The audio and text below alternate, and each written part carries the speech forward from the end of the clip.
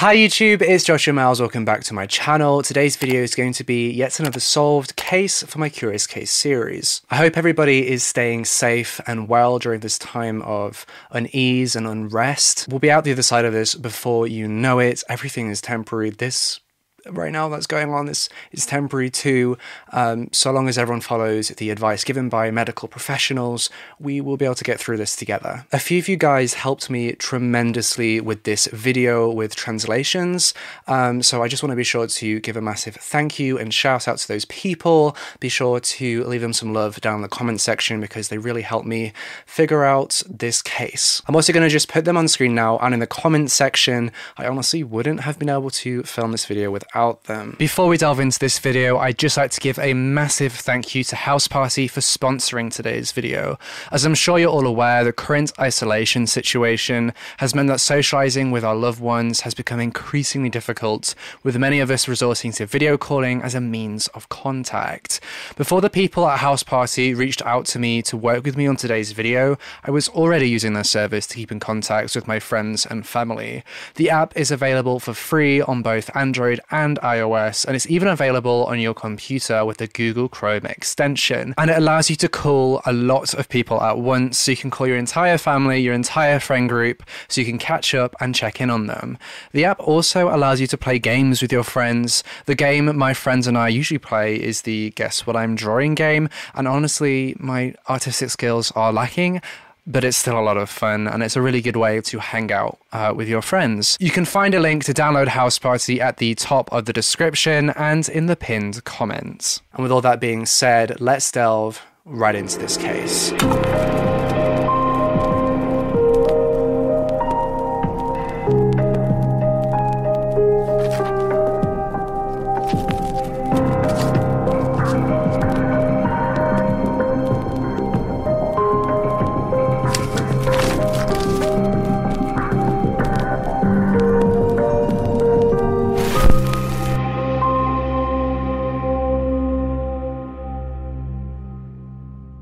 On Wednesday, the 15th of April 2015, 9-year-old Chloe Ansel was playing in the playground opposite her house in Petit-Courgon, Calais, France. She was enjoying playing with her friends in the playground before she was set to go to a dance lesson at 4 p.m. At 2:31 p.m. that Wednesday afternoon, Chloe's mother, Isabelle Hayat, uploaded to Facebook a photo of Chloe at the playground with the caption, "Chloe prête pour aller à la danse," which translates more or less to "Chloe's ready to go to dance." Though not even 3 hours later, the abused remains of Chloe Ansel would be found in a forest in Calais, and in a heartbreaking case of how a mother witnessed the kidnapping of her own child. Let's discuss the case of Chloe Ansel. Chloe Martine Isabelle Lietta Ansel was born on the 4th of April 2006 in Calais, France, to parents Isabelle and David Ansel. She was absolutely adored by her parents and had the uncanny talent of getting what she wanted, which earned her the nickname of Little Dragon from her dad. Though she didn't let the stereotypical behaviors of a spoilt child rule her identity. She never lived up to that stereotype of being spoiled at all. In fact, she was quite the opposite from what I can tell. Chloe was very loving and very thoughtful of her family members and always helped out when she needed to. From what I can tell, she enjoyed the usual things that most 9-year-old girls enjoy. During March, Isabelle began to let her daughter Chloe cross the road to go buy some ice cream from the ice cream truck, though Isabelle was always careful to watch Chloe from their kitchen window so she could keep an eye on her. The neighborhood that they lived in was deemed very, very safe and had an extremely low crime rate. But even so, as I say, Isabelle would always watch Chloe from her kitchen window as Chloe went and bought the ice cream. Isabelle is described by quite a few sources as being quite anxious about leaving her kids alone and leaving them to their own accord. But as every parent must, she knew that she had to give her children some breathing room and the independence and the responsibilities just so that they could start to grow up. And crossing the road to get some ice cream is a fairly harmless way for a child to, start to grow up. Isabel's anxiety meant that Chloe never really went to get her ice cream alone. She was always being watched and monitored from afar. At the end of March, Chloe had a week-long school residential trip to Vosges Green Class, which is like a nature-based educational facility. Throughout her week on this school trip, she frequently made contacts with her family to make sure her siblings were doing well and to make sure family was good, just checking in. Chloe was the oldest of 3 children, having 2 younger siblings called Helena and Lucas. Sadly, when Chloe was 7 years old, her parents separated, which led to Isabelle moving with her 3 children to the popular northern district of Calais, Petit-Courgon. The neighborhood primarily consisted of other young families and had the perfect amenities for Isabelle to raise her children. The most convenient of those amenities was a playground, which was opposite their house, where Chloe and her friends and her siblings frequented. After Chloe had returned from her week away at the end of March, she embraced her family in floods of tears because she missed them so much and she had been really quite homesick. So she really loved being with her family. Fortunately, Chloe had returned from her trip just in time for her 9th birthday, which was on April 4th.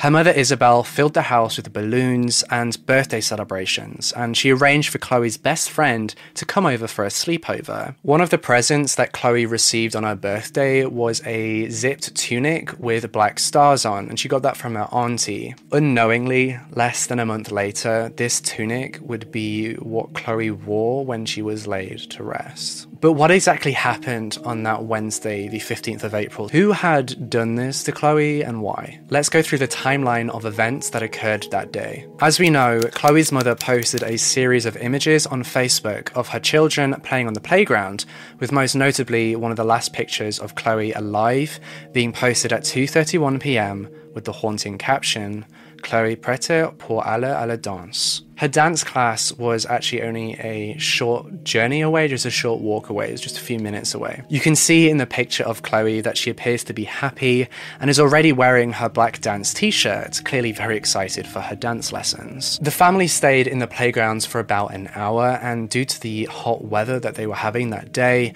Chloe and a few of her friends decided that they would go grab some water guns to have a water fight. So they were just running around the playground, squirting one another with water and having a good time. By the time 3:30 p.m. came around, half an hour before Chloe's dance lesson was due to start, Isabelle realized that she should probably go up to her flat and grab some dry clothes and Chloe's dancing gear, and also take up her other 2 children so that they could get changed ready for the dance lessons too. There was another adult present at the playground that day, a neighbor, someone who Isabelle knew pretty well, and I believe it was actually this neighbor's kid that Chloe was having a water gun fight with, but I couldn't confirm that. Leaving Chloe under the watchful eye of their neighbor, Isabelle got Helena off of her pink scooter and Lucas from his bike and took them back to their home, which was just across the street. One particular source mentions that Isabelle asked a second neighbor who was sitting in his garden to also keep an eye on Chloe and watch them in the playground, though I'm inclined to believe that this is just a miscommunication and an error on the part of the articles, or perhaps a translation error.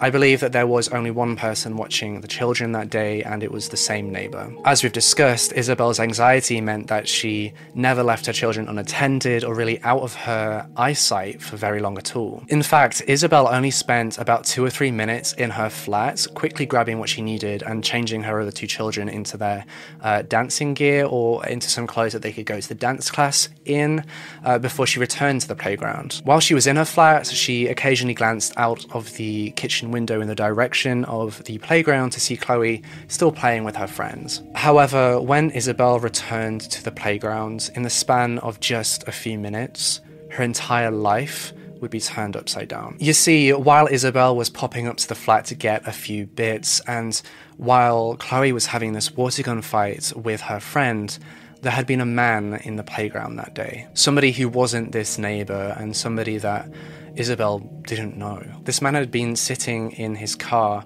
drinking beer. At some point in this short 2-minute span, the man got out of his car and walked closer to the playground, where he was accidentally hit by a squirt of water from Chloe's water gun. This accident would sadly seal Chloe's fate. The stranger then grabbed Chloe and forced her into the back of his car, which was parked right by the playground. Chloe screamed and fought against the stranger, but it happened so quickly, and as you can imagine, it's easy for an adult male to overpower a 9-year-old girl. The stranger, after forcing Chloe into his car, then took off down the street. The neighbor who had been asked to watch Chloe and keep an eye on her stood in shock. Everything happened so quickly that they didn't even have time to react. Isabel came running to the playground to hear screams from this neighbor that Chloe had been taken. People had started coming out of their houses and flats when they heard a commotion. They heard the screams of Isabel and the neighbor and the little girl,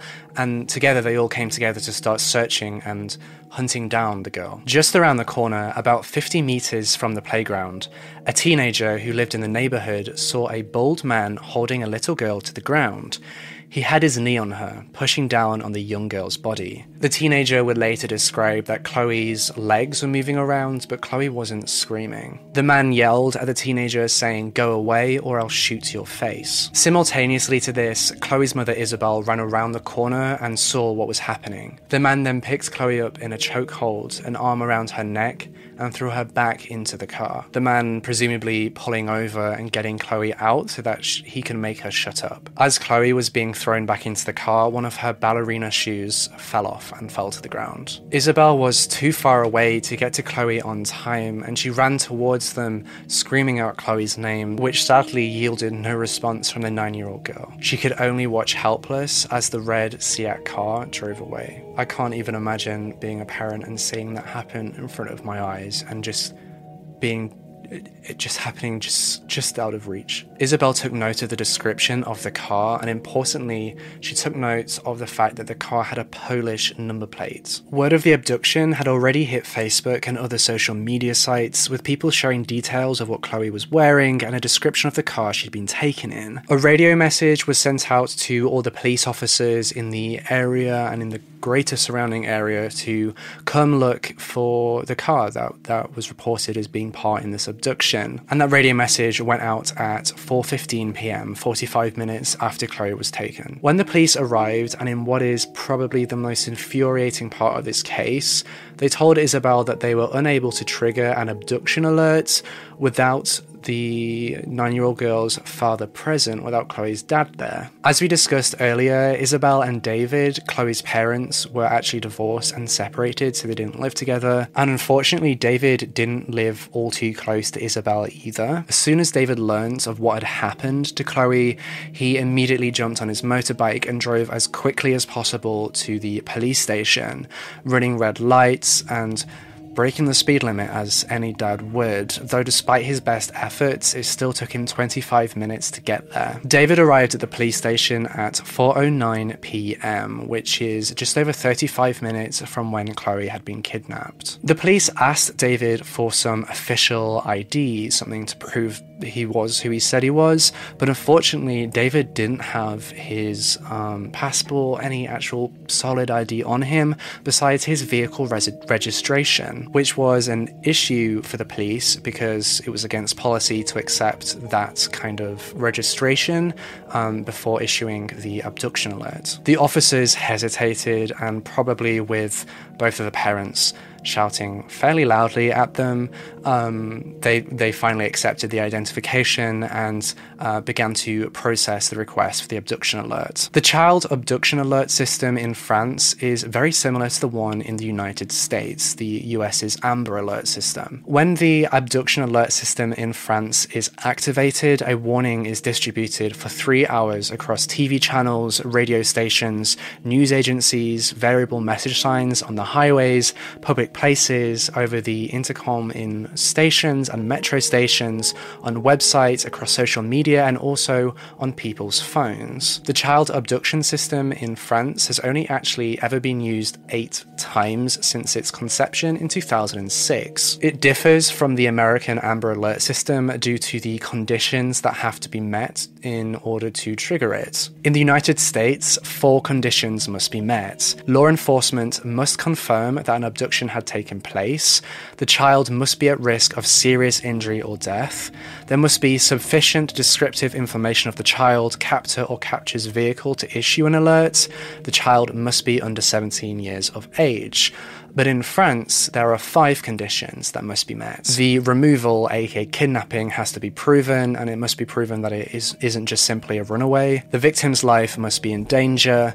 There must be pieces of information that could be used to locate the child or suspect. The victim must be a minor, and most controversially in this case, the parents of the victim, both parents, have to have agreed to trigger the alert. Due to the fact that the child abduction system in France had barely been used, just those 8 times, it was quite a lengthy process for the documents to be signed and then approval to be given by higher-ups in order to trigger the alert. About an hour and 15 minutes after that radio call was put out that I discussed earlier, at about 5 p.m, a breakthrough was made in this case. While driving around, a police officer found an empty red car with a Polish number plate on the back, and it was found at the back of a forest in Dubreuil, which is in the north of Calais. The forest itself is fairly small, only being about 500 square meters big, and was actually surrounded by a group of peaceful and quiet houses. The police officer, upon discovering the car, decided to Support for this podcast and the following message come from Corient. Corient provides wealth management services centered around you. They focus on exceeding your expectations and simplifying your life. Corient has been helping high achievers just like you enjoy their lives more fully, preserve their wealth, and provide for the people, causes, and communities they care about. As one of the largest integrated fee-only registered investment advisors in the U.S., Corient has deeply experienced teams in 23 strategic locations. Corient has extensive knowledge spanning the full spectrum of planning, investing, lending, and money management disciplines. Leverage Corient's exclusive network of experts to craft custom solutions designed to help you reach your financial goals, no matter how complex they may be. Real wealth requires real solutions. For more information, connect with a wealth advisor today at Corient.com. That's Corient.com. Corient.com. The scene and began to walk down a long, large path that led into the forest. And when that police officer did so, they were confronted with a scene of horror. Not even an hour and a half after Chloe had been taken, her remains were found in that forest. The abduction alert for Chloe's disappearance hadn't even been triggered by the police yet. Chloe had been discovered naked with scratch marks all over her body and strangulation marks around her neck. Law enforcement scrambled to get to the scene so that they could find any clues that could lead to the perpetrator or anything else that could help aid them solve this case. They were able to take the license plate for the car, the red car found in the car park, which was Polish. They were able to take that and send that off to be compared against the Polish registration system so that they could try and figure out who owned the car. Though, as you can imagine, this process of international cooperation would take some time. Before the car registration could even be sent off, a Polish 38-year-old man was found drunk, wandering around near the forest, and he was found at 6 p.m. He was immediately arrested on the suspicion of murder. The man was also made to take a blood alcohol test, which determined that he had 0.57 milligrams of ethanol per litre in his system. Just to put that into context, the drunk driving limit in France is 0.5 milligrams, which meant that he was above the legal limit and also showed that he was obviously drunk. Due to his intoxicated state, the police were unable to immediately question him when they brought him back to the police station, so they put him into a holding cell so that he could sober up before they could interrogate him. Meanwhile, a forensics team arrived at the scene of the crime so they could take any DNA evidence, which could then be used later on in the trial for this case. Unfortunately, it was also determined in a preliminary test that Chloe had been sexually assaulted. At 9 p.m. that same evening, Chloe's mother Isabel bravely went on national TV and addressed the nation. I can't imagine the strength and courage and bravery that it must take for Isabel to have gone on national TV to discuss what had happened, especially considering her child had been found deceased not 4 hours prior. The Polish man that had been arrested eventually sobered up, and late into the night, that same night, the police began their interviews with him and they began to interrogate him. And during those interrogations, the Polish man confessed to everything. But who exactly was this man? And did he actually just kill this child because she had accidentally sprayed water on him? The man was identified to be 38-year-old Zbigniew Huminski. Huminski had the exact life that you would expect from a child murderer. He was born in 1977 in the Polish city of Warsaw and was the second-born child of a couple who had a very volatile relationship. His parents ultimately divorced when he was young. When he was a teenager, he would often skip school, and there were several incidents of him acting violently in school, which led to him being suspended a few times. Unable to finish his education, he jumped from part-time job to part-time job, working at one point on a construction site, though oftentimes committing petty theft and violent crimes. He quickly became known to the Polish justice system due to these violent crimes and thefts. For every theft he committed, including his last known theft in Warsaw in the year 2000, he blamed his tough financial situation for being the reason he was forced to steal as a means to survive. According to an article in Le Parisien, in the year 2000, Huminski went back and forth between Poland and France, and he ultimately settled in France.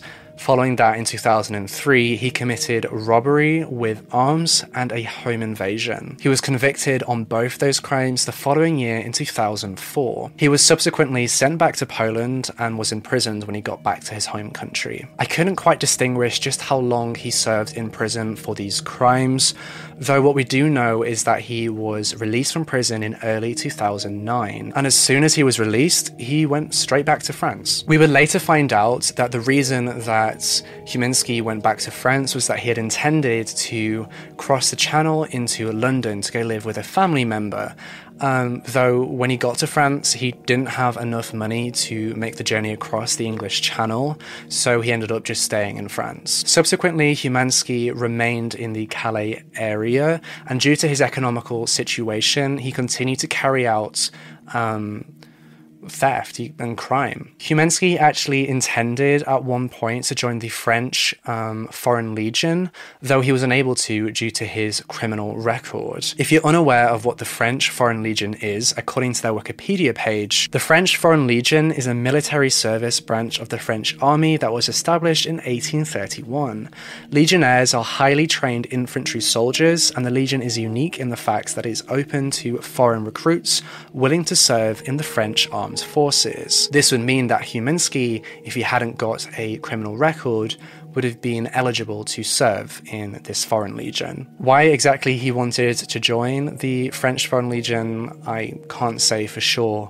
Maybe he just wanted to be part of the military, though again, I just don't know. Huminski was then seen in a French criminal court in 2010 for a series of assaults. In one of his attacks, he had assaulted an elderly woman with a butcher's knife, just so that he could steal 60 euros. In another, he broke into the bedroom of a 9-year-old girl through the skylight, and upon the mother of the girl hearing him come through into the house, he ran away. He claims in court to have been intoxicated on both occasions. He was actually evaluated by a psychiatric expert who told the court that he was an individual intolerant of frustration, immature, and a lack of self-esteem. He was also found to be very likely to commit another violent crime if he wasn't imprisoned. Some sources also claim that he was diagnosed as a psychopath. As a result of his assault crimes, on the 30th of March 2010, he was sentenced to 6 years in prison and banned from ever returning to France. Humanski only served 4 years of that sentence in French prison before being sent back to Poland, and he was sent back in spring of 2014. The Polish authorities wanted to sentence him for some burglaries that he committed in the year 2000, and so he served in Polish prison a further year for those crimes, and he was released in spring of 2015. The reason that the French were able to send Humanski back to Poland was because that Poland had issued a EAW, or a European arrest warrant. If you're unaware of what a European arrest warrant is, I have discussed it before on this channel, but according to the Wikipedia page on it, the European arrest warrant, or EAW, is an arrest warrant valid throughout all member states of the European Union. Once issued, it requires another member state to arrest and transfer a criminal suspect or sentenced person to the issuing state so that the person can be put on trial or complete a detention period. An EAW can only be issued for the purposes of conducting a criminal prosecution, not merely an investigation, or enforcing a custodial sentence. According to the officials in the Warsaw Regional Court, there was nothing to suggest that Humanski was going to act violently again during his incarceration there, and it was deemed that he was no longer a threat to society. Humanski, following his release, travelled back to France despite being banned on the 15th of April 2015, the day of the murder. If you're an EU citizen, you'll be aware of just how easy it is to go from one member state to another member state. I know from personal experience it can be as easy as just flashing your passport at border control whilst just walking through. So I'm not entirely surprised that Humanski was able to go across the border into France. It's also important to note that there isn't border control across the entire border, so it's pretty easy to get through over land if you were driving, and in this case, Humanski was driving in a car. He was actually spotted that day in a red Seat with a foreign number plate by a resident who lived in the same area as Chloe. They just presumed his car to probably be of Belgium origin and presume nothing more of it. It's also important to note the context of Calais. It is where you get the Eurotunnel to get to England, to go underneath the English Channel. I've been there many times to pass through France. It is a major hub to connect mainland Europe to the UK, so it really, really wouldn't have been uncommon for a foreign car to have been there or anything out of the ordinary. Apparently, Humanski had come to Calais, and just like before, with the intention of travelling to London to go live with a family member, though this time he had only stopped in Calais to fill up his car with petrol before continuing on his journey. I'm not sure whether he had voyage tickets to go on the ferries or to go on the Eurotunnel to get to London. I'm not sure whether he did have that or not, or whether he was intending to buy a ticket when he got there, which is oftentimes the case, or anything like that. I'm not sure how he was planning to get across, but this is what he told the investigators in his confession. Humanski was seen that fateful day just 500 meters away from the playground, filling up a car at the gas station. He was then also seen drinking beer while sat behind the wheel of his car, just moments before Chloe was abducted. At some point, he had decided to get out the car and go closer to the playground, where he accidentally got hit by a spray of water from Chloe's water gun, and then violently abducted her and murdered her. The day after Humanski was arrested, he was indicted for abduction, kidnap, rape, and murder. It took almost 2 years for the trial in this case to take place, with the first trial date set to take place on the 11th of September 2017. Humanski had been kept in solitary confinement since his arrest. However, unfortunately for Chloe's family, true justice wouldn't be found in this case. On the 15th of May 2017 at 7:30 p.m, Humanski was found hanged in his cell. This would mean that Humanski would never look Chloe's family in the eye. He would never provide answers to Chloe's family's desperate questions, and he would never be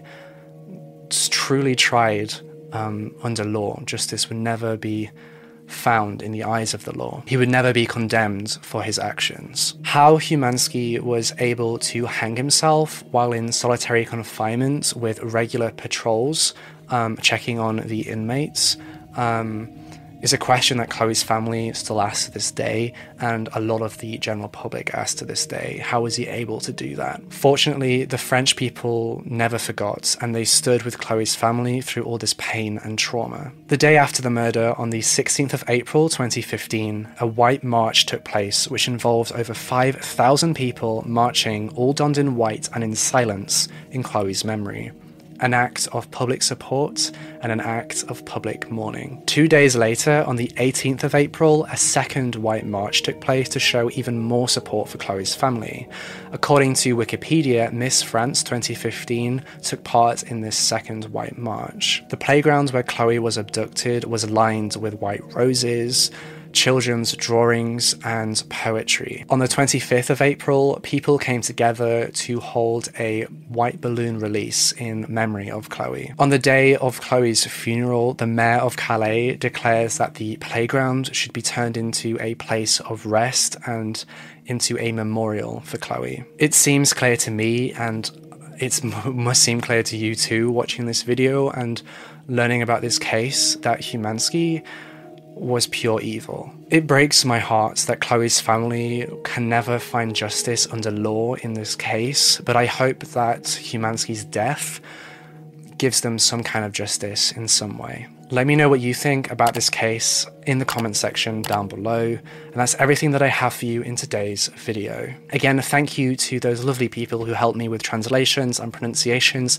in this video. I appreciate you and I love you very, very much. Be sure to give them support in the comments down below too. I'm trying to get more videos out as frequently as possible, though right now my entire family, as with many people in the world right now, my entire family's come home.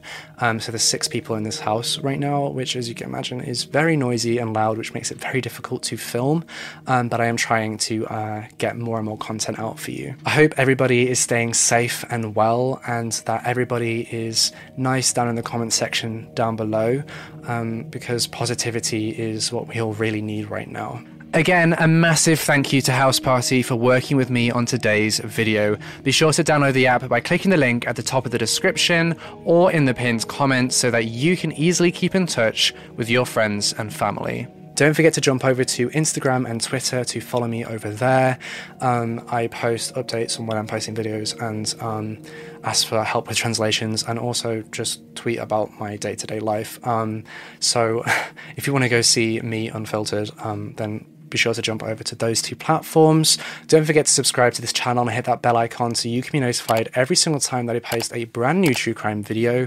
Also, be sure to check out my true crime podcast, Crime Time. There's a link in the description. If you didn't see my last video discussing the hidden cult within a Kanye West video game, then be sure to click the link in the iCards and go check that one out, because that case is really interesting. Me and my friend did a massive deep dive into that case. I even decompiled the source code of the game to take a look at what was going on behind the scenes. So be sure to go check that video out.